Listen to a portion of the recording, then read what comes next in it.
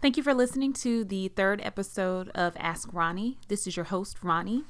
And on this particular episode, I will be discussing domestic violence. This is my story.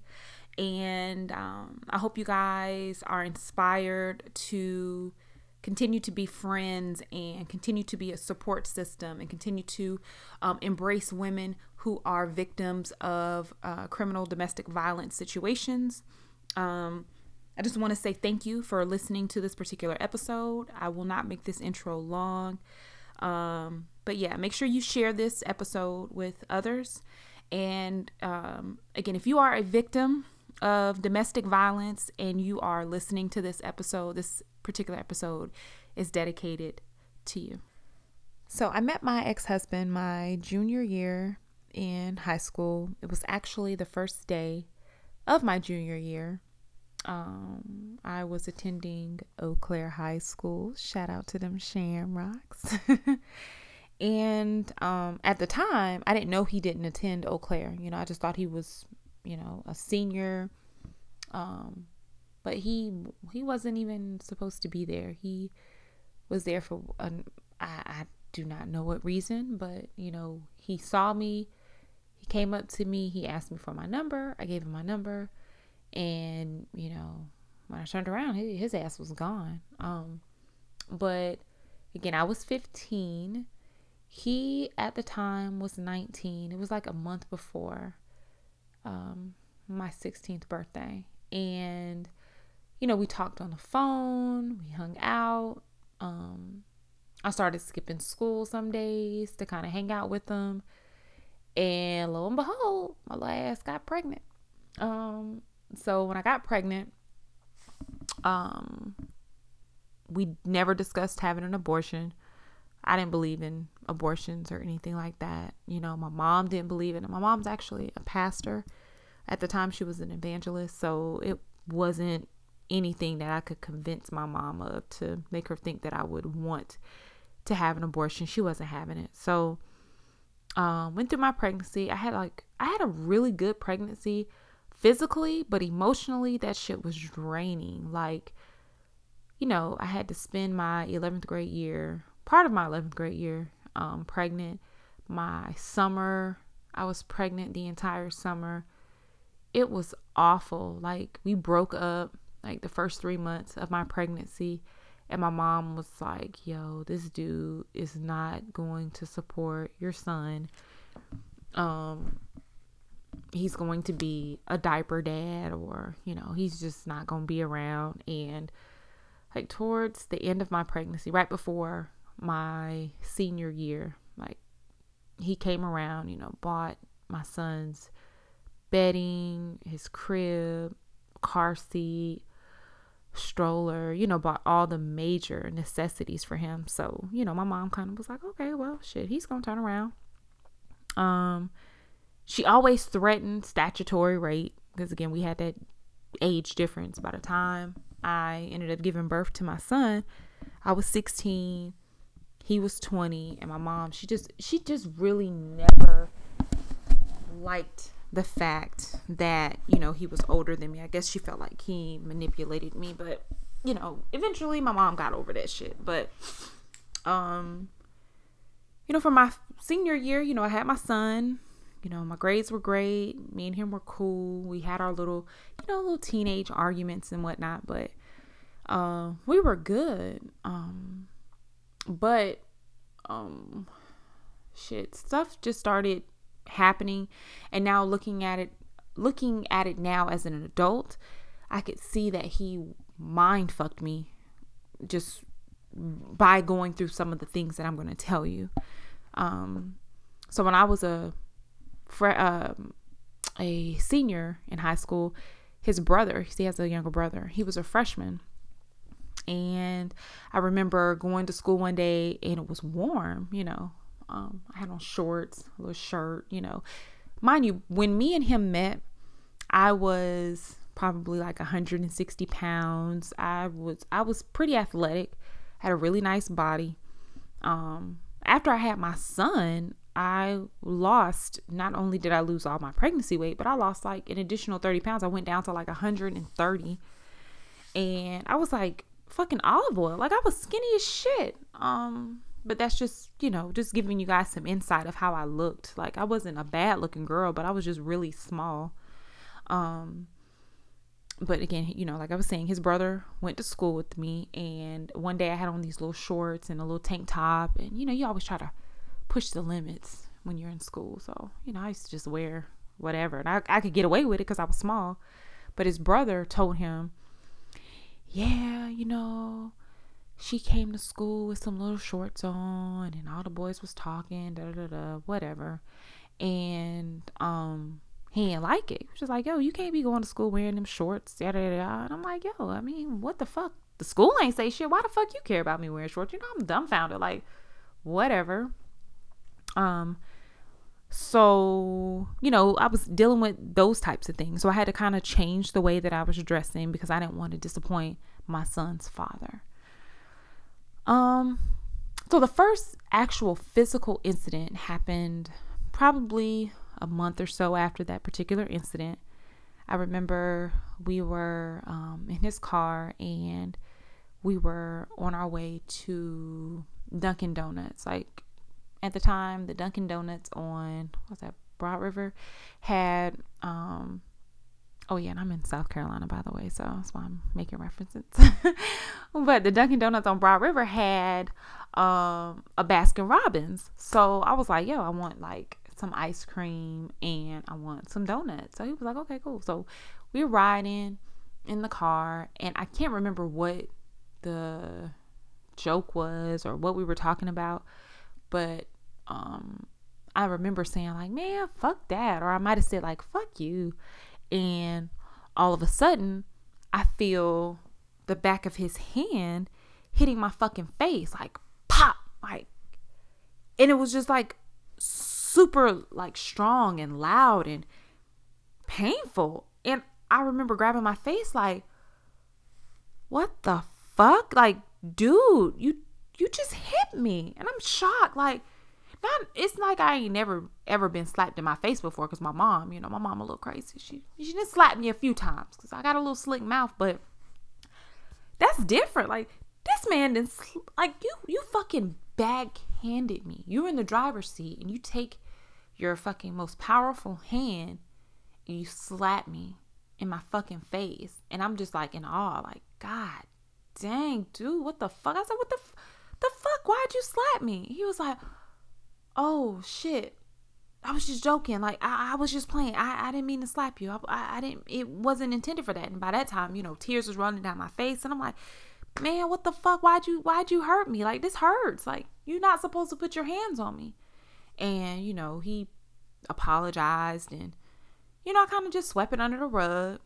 And, from that point forward, like from that point, until the next incident, everything was cool. So, I graduated high school, and, the summer of 99, after I graduated, I was accepted into a few colleges, some local, some out of the state.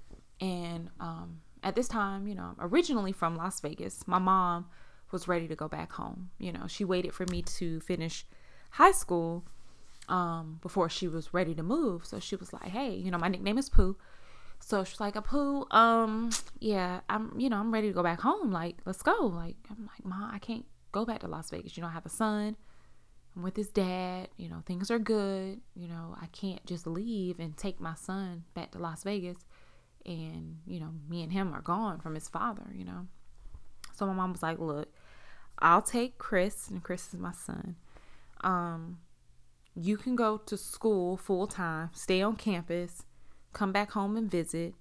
And, baby daddy, basically he can figure it out. Like, he can come visit him when he wants or whatever. But, I want you to go to school. I want you to, do what you want to do. And at that time I wanted to be a lawyer.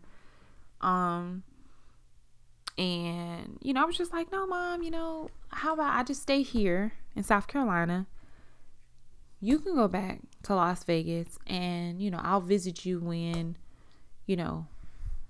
when need be or whatever. So my mom I've never seen my mom look so disappointed or hurt, before. Like, she just looked like this wasn't the best decision, but she couldn't stop me because at that time, you know, well, I was 17, but she could, but she really couldn't. But she let me make that decision, and she ended up moving back to Las Vegas, and I ended up moving in with him and his mom and dad and his younger brother. And, you know, everything was cool. The only downfall was, at that time, you know, I was 17, turning 18. I didn't have a license. So, I ended up getting a permit, and he was teaching me how to drive. And, you know, I was not good at driving at all. I took driver's ed, but shit, I made a C. My driving skills was horrible. So again, you know, he was teaching me how to drive, and, you know, I got my permit and everything was cool. I ended up, going to school. I enrolled in, Benedict for their spring semester. So everything was looking up for me. I had a little part-time job. Everything was perfect. But I ended up getting pregnant again, with my second son. As you guys know, Ty, if you listen to the previous, podcast, you know who Ty is. So I ended up getting pregnant with Ty.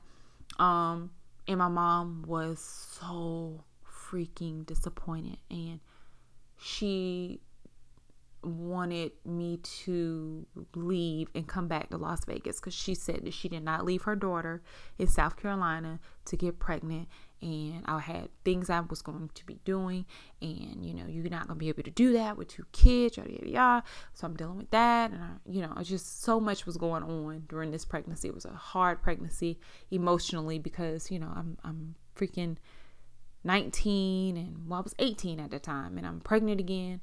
And, you know, I'm living with my boyfriend's parents, and I ain't even got my shit together, but I'm about to have another damn baby. So, one incident, we were driving, and we went to the grocery store, came out the grocery store, putting shit in the car. You know, again, anytime we went anywhere, because I was trying to get my license and he was teaching me how to drive, you know, I drove. So I get in the driver's seat, and I'm backing out. And I guess I wasn't really paying attention like I should have. And I almost hit a car. So he got upset and was like, yo, you almost hit this fucking car. And I'm like, dude, it wasn't on purpose. It was an accident. He was like, well, you need to watch what the fuck you're doing. And I was like, man, fuck you and fuck this car.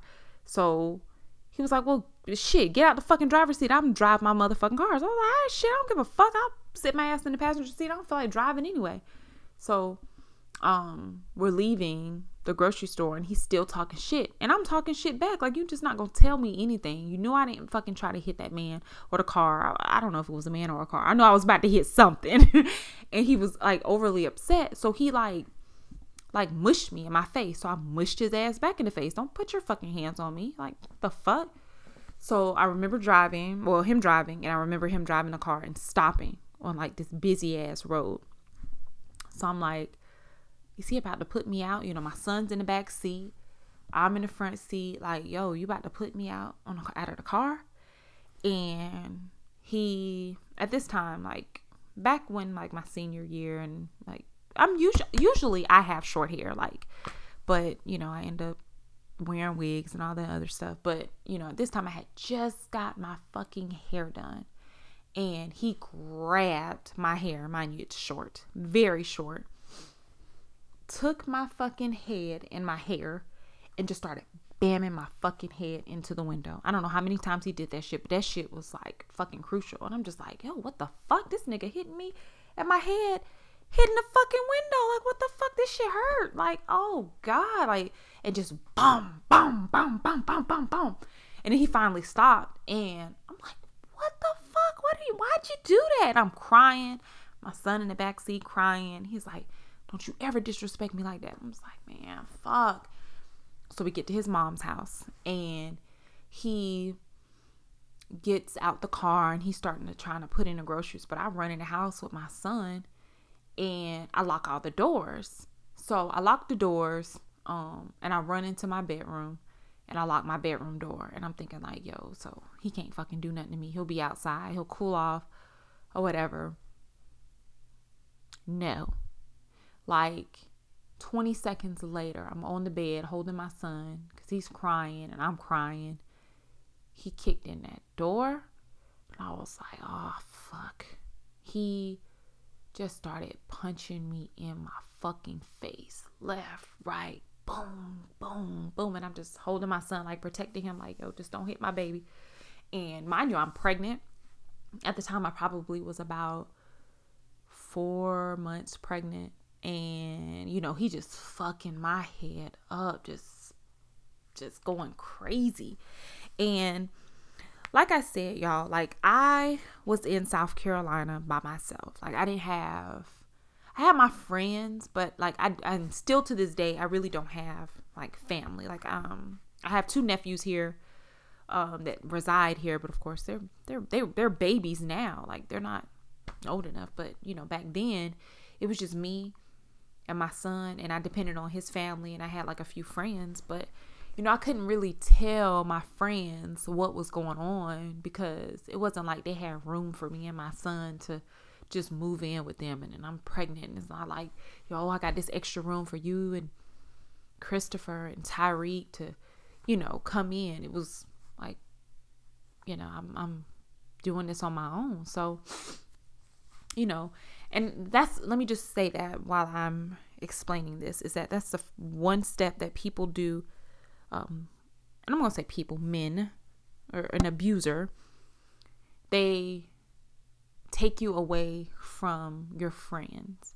And if you have family, you know, sometimes you're not able to be around your family like that. But, you know, my friends, they never knew the extent of some of the things that I was going through until, you know, it escalated. So, you know, after this incident, I stopped talking to him for a while, but I had to talk to him, you know, eventually, because shit, I was stuck in his house with his mom and his dad.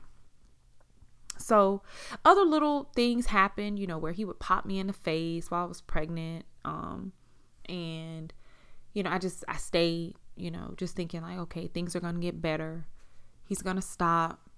He's going to realize this is wrong. And, you know, months down the road, I ended up giving birth to my son. And a month later, I ended up getting an apartment. So I only stayed with his mom and his dad and his brother for like a year, and I ended up getting my own spot. And when I ended up getting my own spot, of course, you know, I'm moving him in. He has the car. I still didn't have a license at that time.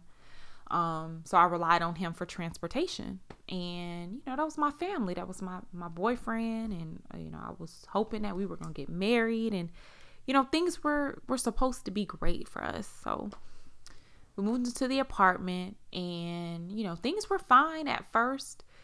And then it started up at the apartment. My friend, and she's still my friend at the time. Well, she was my friend at the time, and she still is my friend now. She came over with her boyfriend, and we were sitting in the living room. And she probably is going to listen to this and say, damn, I didn't even know that happened, you know. But we were sitting in the living room, and it just so happened that her boyfriend was somebody I went to high school with. And like, let me just explain this. When we first moved to South Carolina at a younger age, I stayed in West Columbia. So I had a set of friends in West Columbia. Then I had my set of friends that were in Columbia. So this particular friend of mine, we were friends. She was one of my first friends that I met when I moved to South Carolina. And her boyfriend at the time, he was a guy that I went to, you know, school with as well. So I knew him, and we were all just chilling in the living room, and I didn't think anything of it. You know, it's just the 3 of us just talking, having a good time, nothing sexual at all.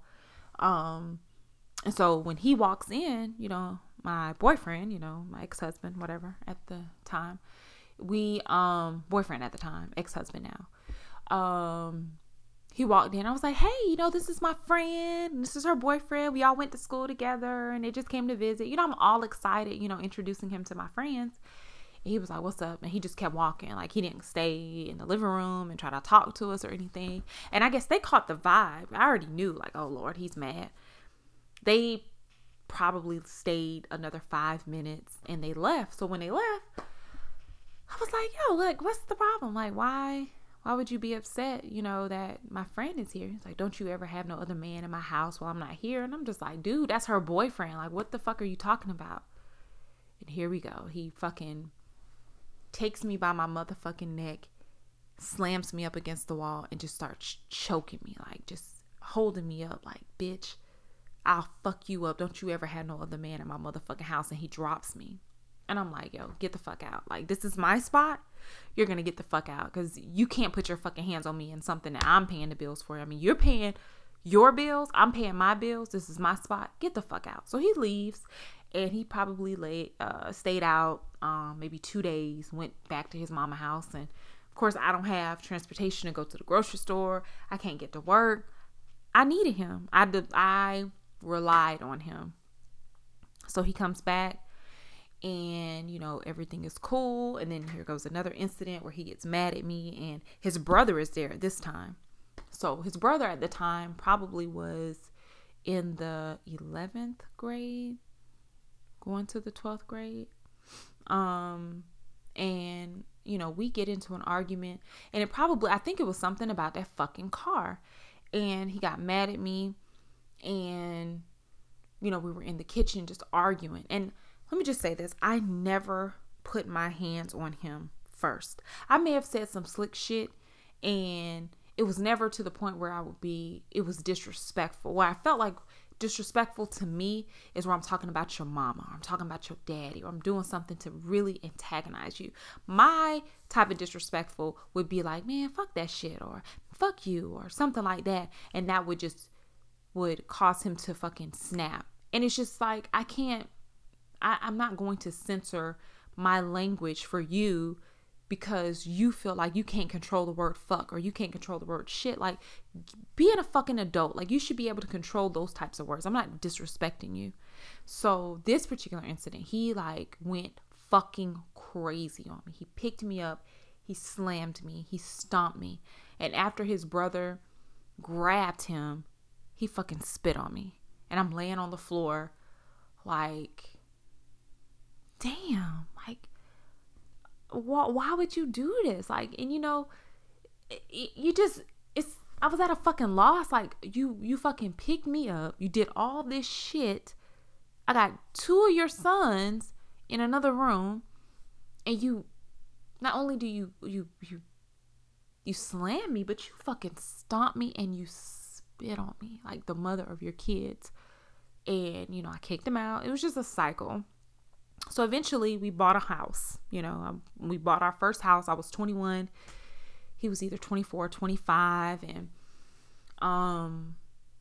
you know, it just the little stuff. Like, he was such a mental abuser. Like, he would just say certain things and make me feel a certain type of way. I couldn't wear thongs. I couldn't wear tight clothes. If I did wear something tight, I would have to have something to cover my ass. I couldn't wear anything sexual, or not sexual. I couldn't wear anything that was, you know, like, that showed my little figure. Because after I had my second son, you know, I had a little bit of a shape, but I couldn't wear anything that would show anything, not show anything, but that would show off my body, because he was just so fucking possessive. And it just kept escalating and just kept going. And the last incident that happened before, you know, the next things that I'm going to tell you, we got into an argument, and he punched me in my fucking nose. And I don't know what he did to my nose, because to this day, it's hard to wear glasses for a long period of time. Some glasses don't affect me, but certain glasses hurt my nose, and I can't wear glasses for a long. I hate contacts, so it's like sometimes I can't wear glasses because they hurt my nose. So he hit me in my nose, and blood was everywhere. And I felt like, you know what? I'm tired of holding this in. I'm tired of not telling people. I'm tired of being at this house, and he's manipulating me, and he's controlling me, and now he's abusing me in our brand new house that we just bought. And at that point, I left because I had my license. Finally, I got my license at like 20. I drove to his mother's house, and I told her to watch my children because I was going to go spend the night with my homegirl. And she was like, why? And I was like, your son is abusing me. He is beating me up. He has been beating me up since I was 16. He has been slapping me. He has been controlling me. He has been doing all this stuff to me. And I can't keep putting up with this. Like, I am here alone. You guys are my only family. And I can't keep allowing your son to damage me mentally. So his mom, like, was so sweet. And she's still sweet to this day. Like, she's like a really great grandmother. She, pulls me in. She's like, you're not going anywhere. And his dad was livid. His dad left. He drove to our house.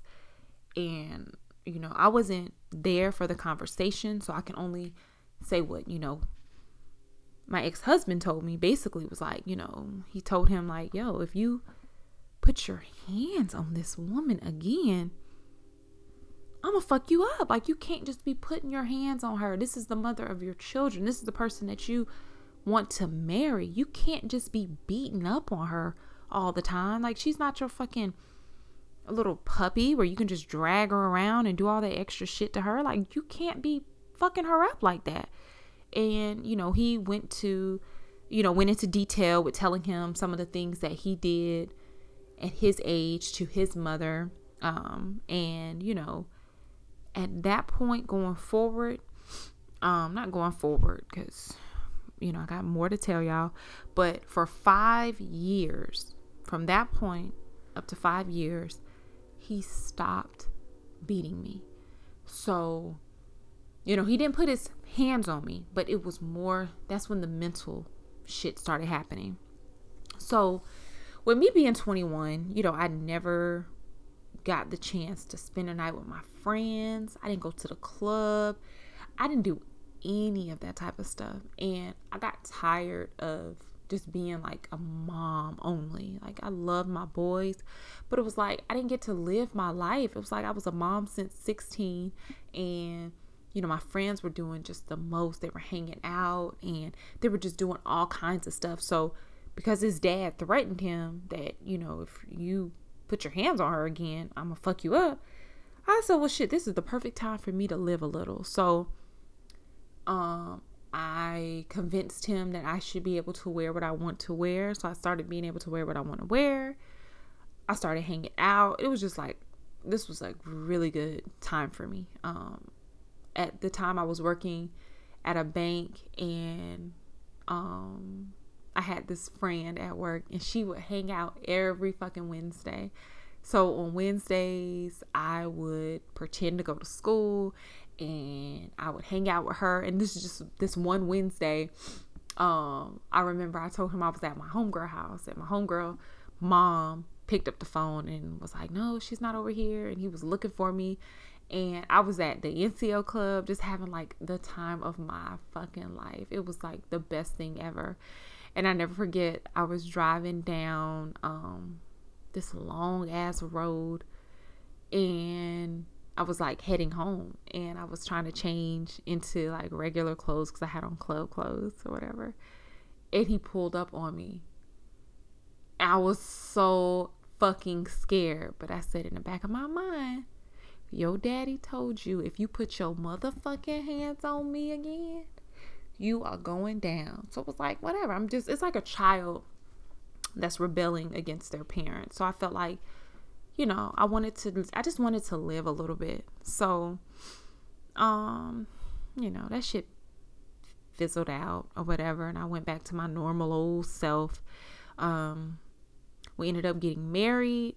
I ended up having another son. And, during the time frame of me during the time frame of me having the 3 boys at the time,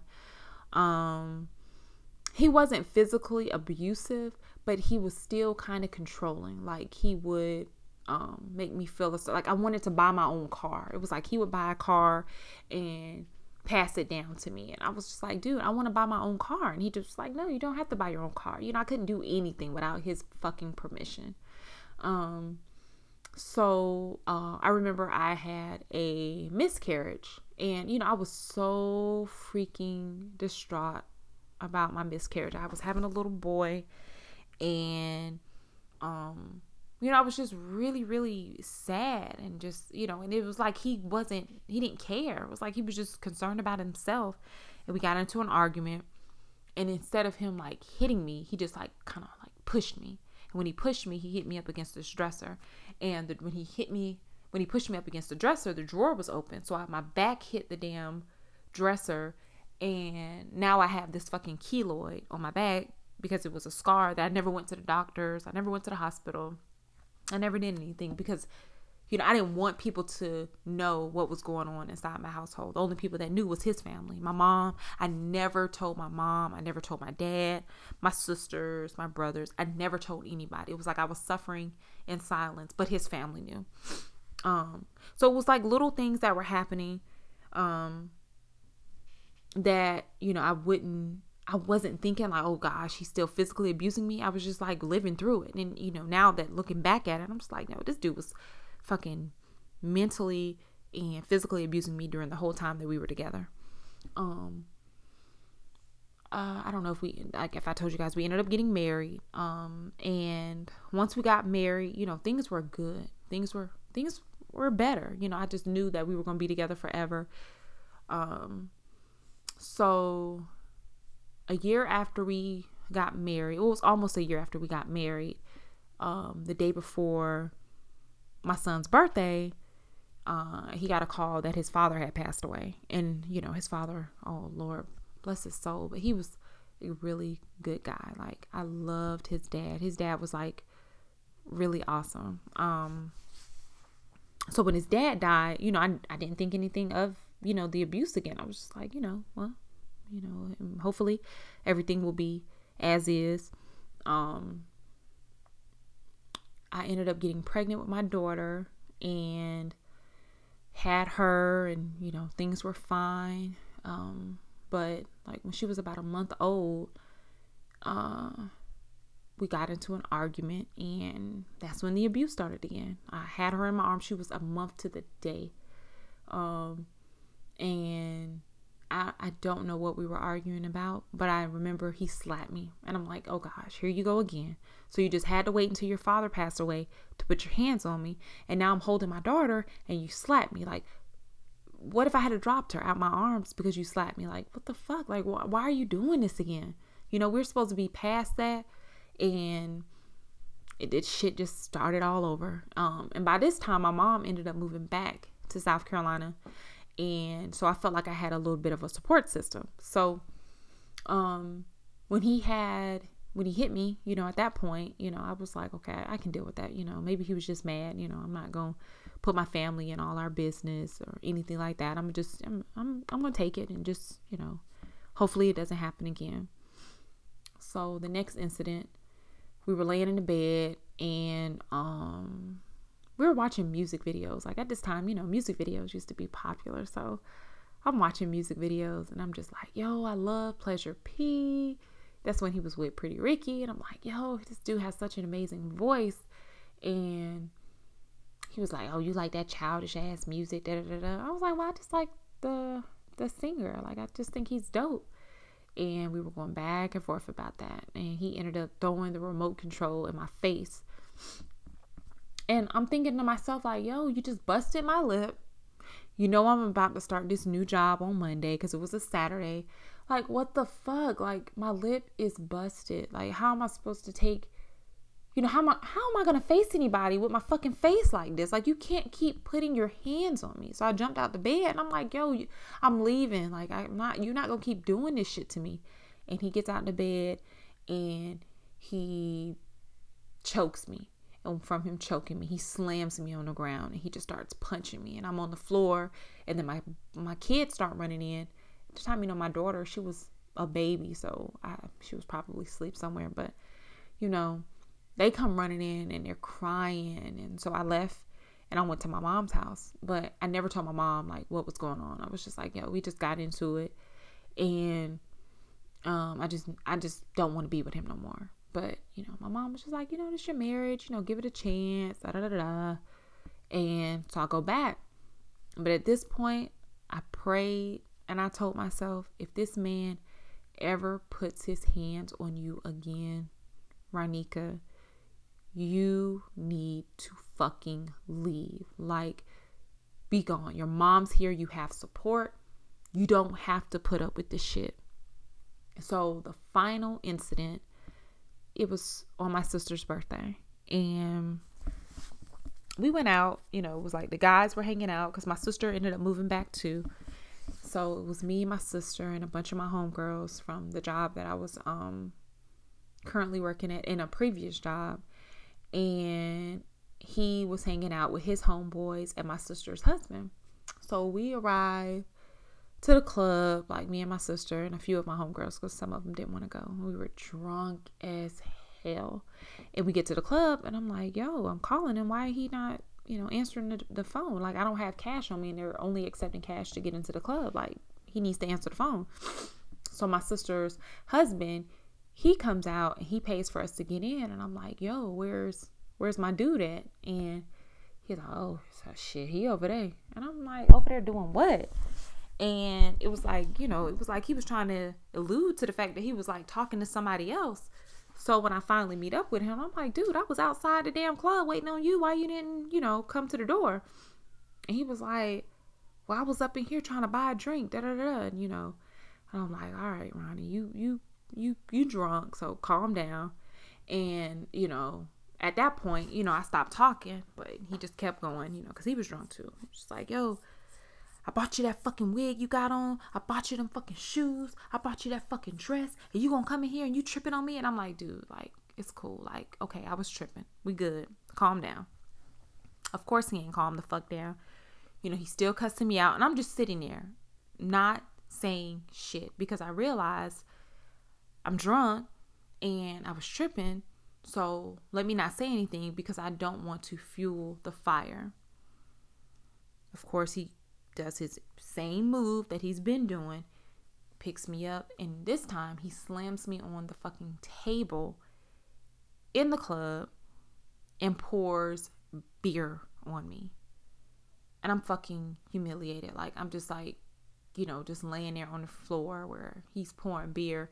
And I'm thinking to myself, like, yo, where the fuck is the help? Like, nobody sees this motherfucker, like, beating me up or pouring fucking beer on me. Like, nobody sees this shit. Nobody's helping. Everybody's just looking. Nobody wants to say anything to this fucking crazed ass man that's doing this shit to me. And so my sister, she comes up, and she tries to stop, everything from happening. And her husband just, pulls her back like, yo, like, just, let this go. And, that shit was so fucking embarrassing. Like, I've never, aside from his brother and, my kids, I've never had people that were able to witness the shit that, he's done. And granted, we were both intoxicated, but that don't matter. Like, you don't just do, and at that time I was his wife. You don't do that type of shit to your wife, the mother of your kids, the person that's been holding you down. You don't do that type of shit. And at that point, I said, fuck it. I'm not going back. I am not going back. And I didn't go back.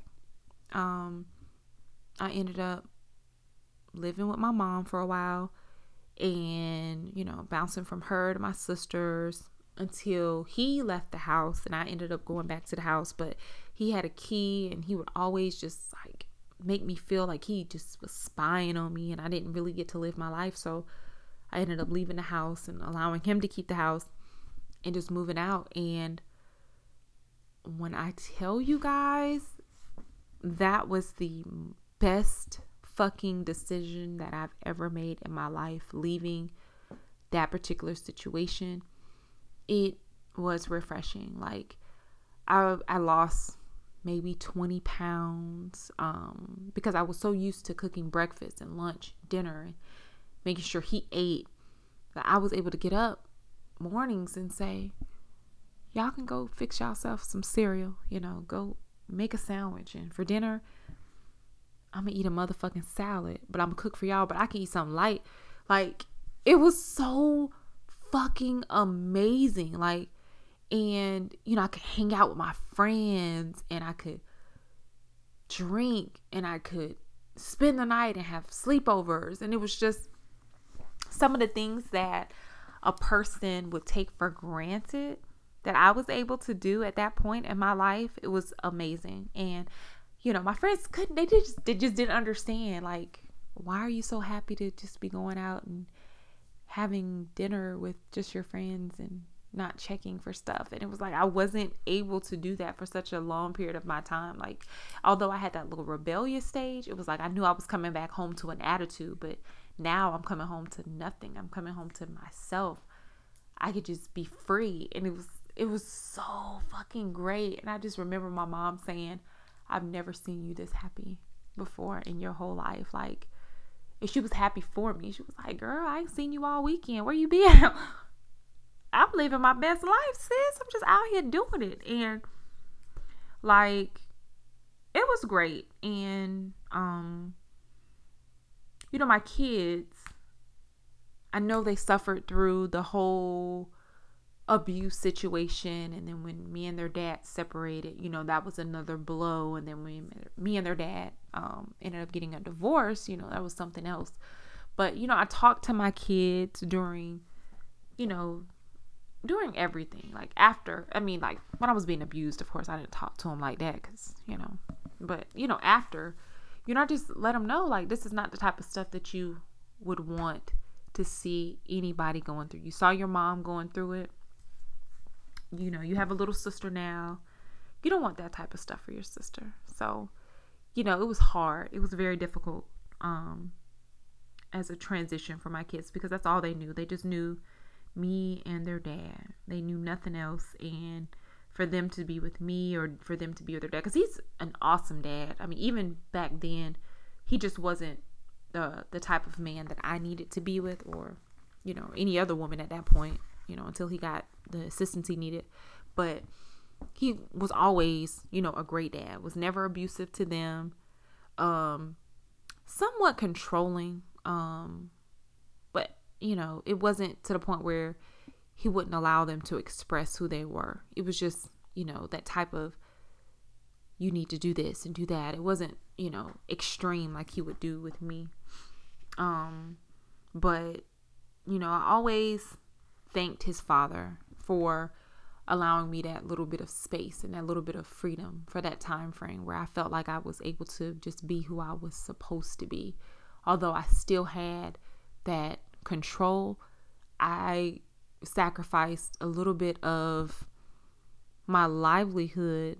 Well, I wouldn't say I sacrificed. Well, I did, but it was like I was willing to sacrifice being yelled at, being ignored and all of that just for a little taste of freedom. And, you know, I always thanked his dad for that. And then after his dad passed, you know, it was just like, oh, shit, the cycle's starting all over again. But, you know, but, you know, some of the long-term effects to abuse, it's like just mental, you know, you know, when you see, if you look in somebody's eyes, like you can kind of, like the eyes is the gateway to that person's soul. But anytime I looked into my ex-husband's eyes when he was about to do something to me, or even before even when during the time frame when he wasn't abusing me, his eyes always read abuse. They always looked angry, and it was so fucking scary.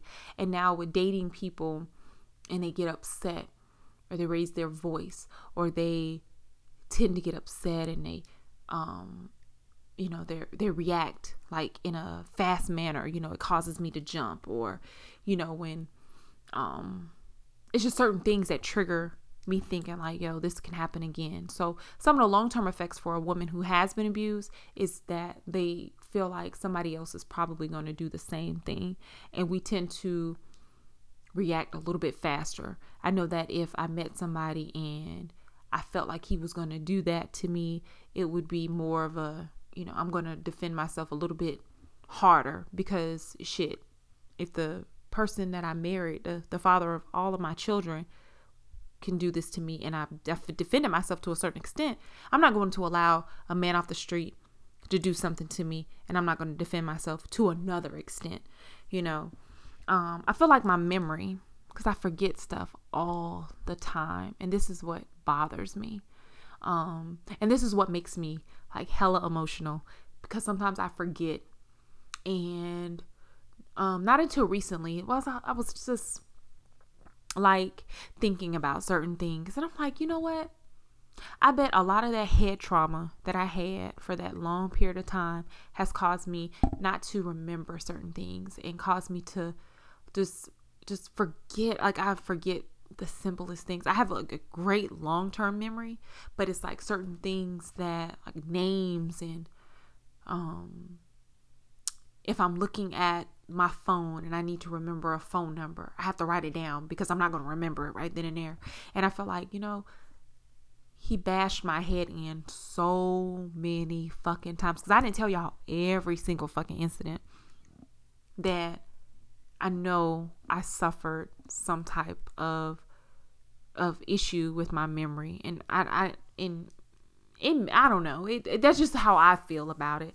And going into different relationships with people, and people just not understanding how when a woman is abused, they don't want to be controlled. I don't want people to tell me how to live my life, or what I can do or what I can't do, or you should be doing this. Like in the first episode of Ask Ronnie, you guys know that I said I had an issue with call me when you get home. Why? I don't want to call you, because when I was married, he would make me call him on my lunch break, my 15-minute break. I didn't want to do any of that shit. So it's like I got somebody else coming into my life who's a really good person that's telling me, hey, I'm just telling you to do that because I'm concerned, but I'm so used to somebody telling me to do that because they want to control and see where I'm at and time me and all of that other stuff. So, it's such a process that a person has to go through. It's a long process, but eventually, I'm not gonna say I'm 100% when it comes to being over that, but I've learned to get through it. Like, I have awesome friends, and I have a really great family, and my kids are the best. So my advice to anyone that's going through this is to tell somebody. Like, and I think that was the biggest mistake that I ever made, is keeping that a secret for such a long time, because I could have got out of it. I could have told my mom that he slapped me the first time he slapped me, and my life would have probably took a different path. Or when that shit happened, when I was in his car, I could have called my mom and told her, look, Ma, you need to come, you send for me because I gotta go because he's beating on me. Or call my dad or anybody, because after the incident that happened at the club and I told my family, it was just like, yo, why didn't you tell us in the beginning? And it's just like, I didn't know. Like, I didn't want to leave, and it was the best decision that I've ever made in my entire life, just leaving, being able to be who I am intended to be.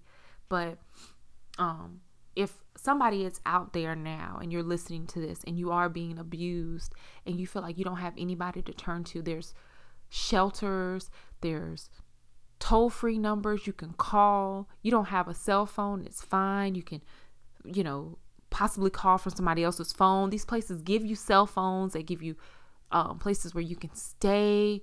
Like, it's just so many resources that people don't understand that they have when it comes to domestic violence. And it's not right that you have to put up with it on your own, but you have to tell somebody. And I'm not telling somebody to get out of that situation by just picking up and leaving, because you should always have a plan, but you have to let somebody know. And one of the biggest mistakes that I did was not telling anybody, and I never called the police because I was always afraid to call the police. But just know that there's people out there that love you and they will support you. Even jobs, like my job has like the best resources for women of domestic violence. Like, they don't play that shit. Like, they will fucking help.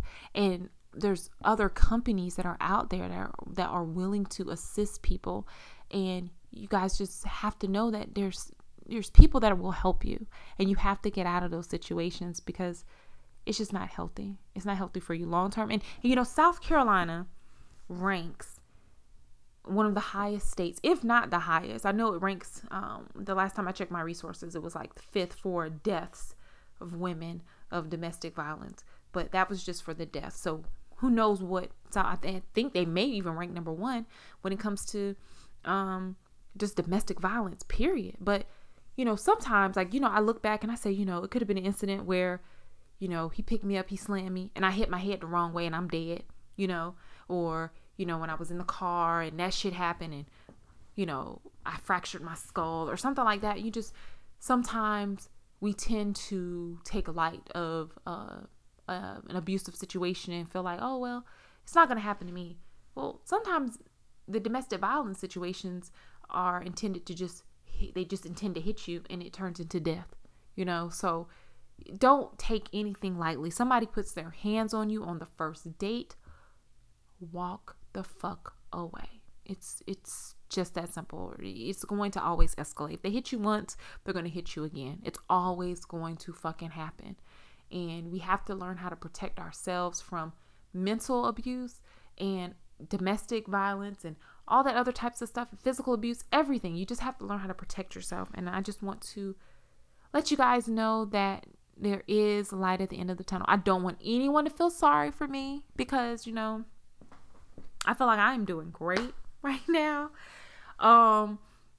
Back then I could have needed the support, but right now I'm good. And, you know, I don't want anyone hugging on me or anything like that. Like, this was very emotional, to actually speak about. And I didn't really realize how this would have made me feel, because I always, you know, I talk about this to people like, oh, yeah, girl, I was abused, you know, I was in an abusive relationship, but I never sat back and really thought to tell my story until I started seeing some of the news clips and, you know, the woman who was shot and killed in her driveway by her boyfriend, and then, you know, the other incident with Fabulous, and how, you know, I watched the clip when he kind of jumped at her and she like leaped back and she was kind of scared. And I thought to myself, like, I've been that person where somebody just jumped at me and I was like, yo, like, what the fuck? Like, he's going to hit me.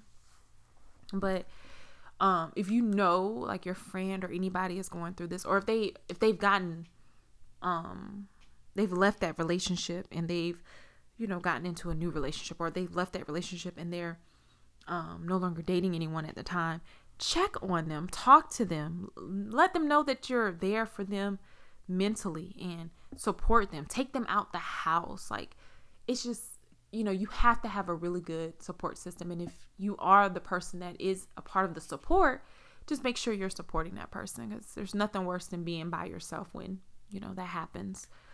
But yeah, that's my story. And, you know, I'm just grateful that I was able to share that with you guys. I'm grateful that I was able to come through it alive, and, you know, minor bruises. But, you know, I'm good. Yeah.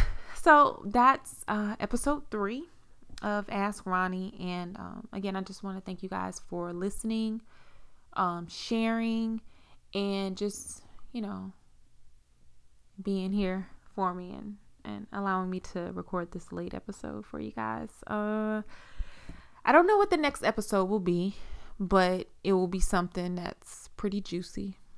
But yeah, thank you all for your support, and have a wonderful day.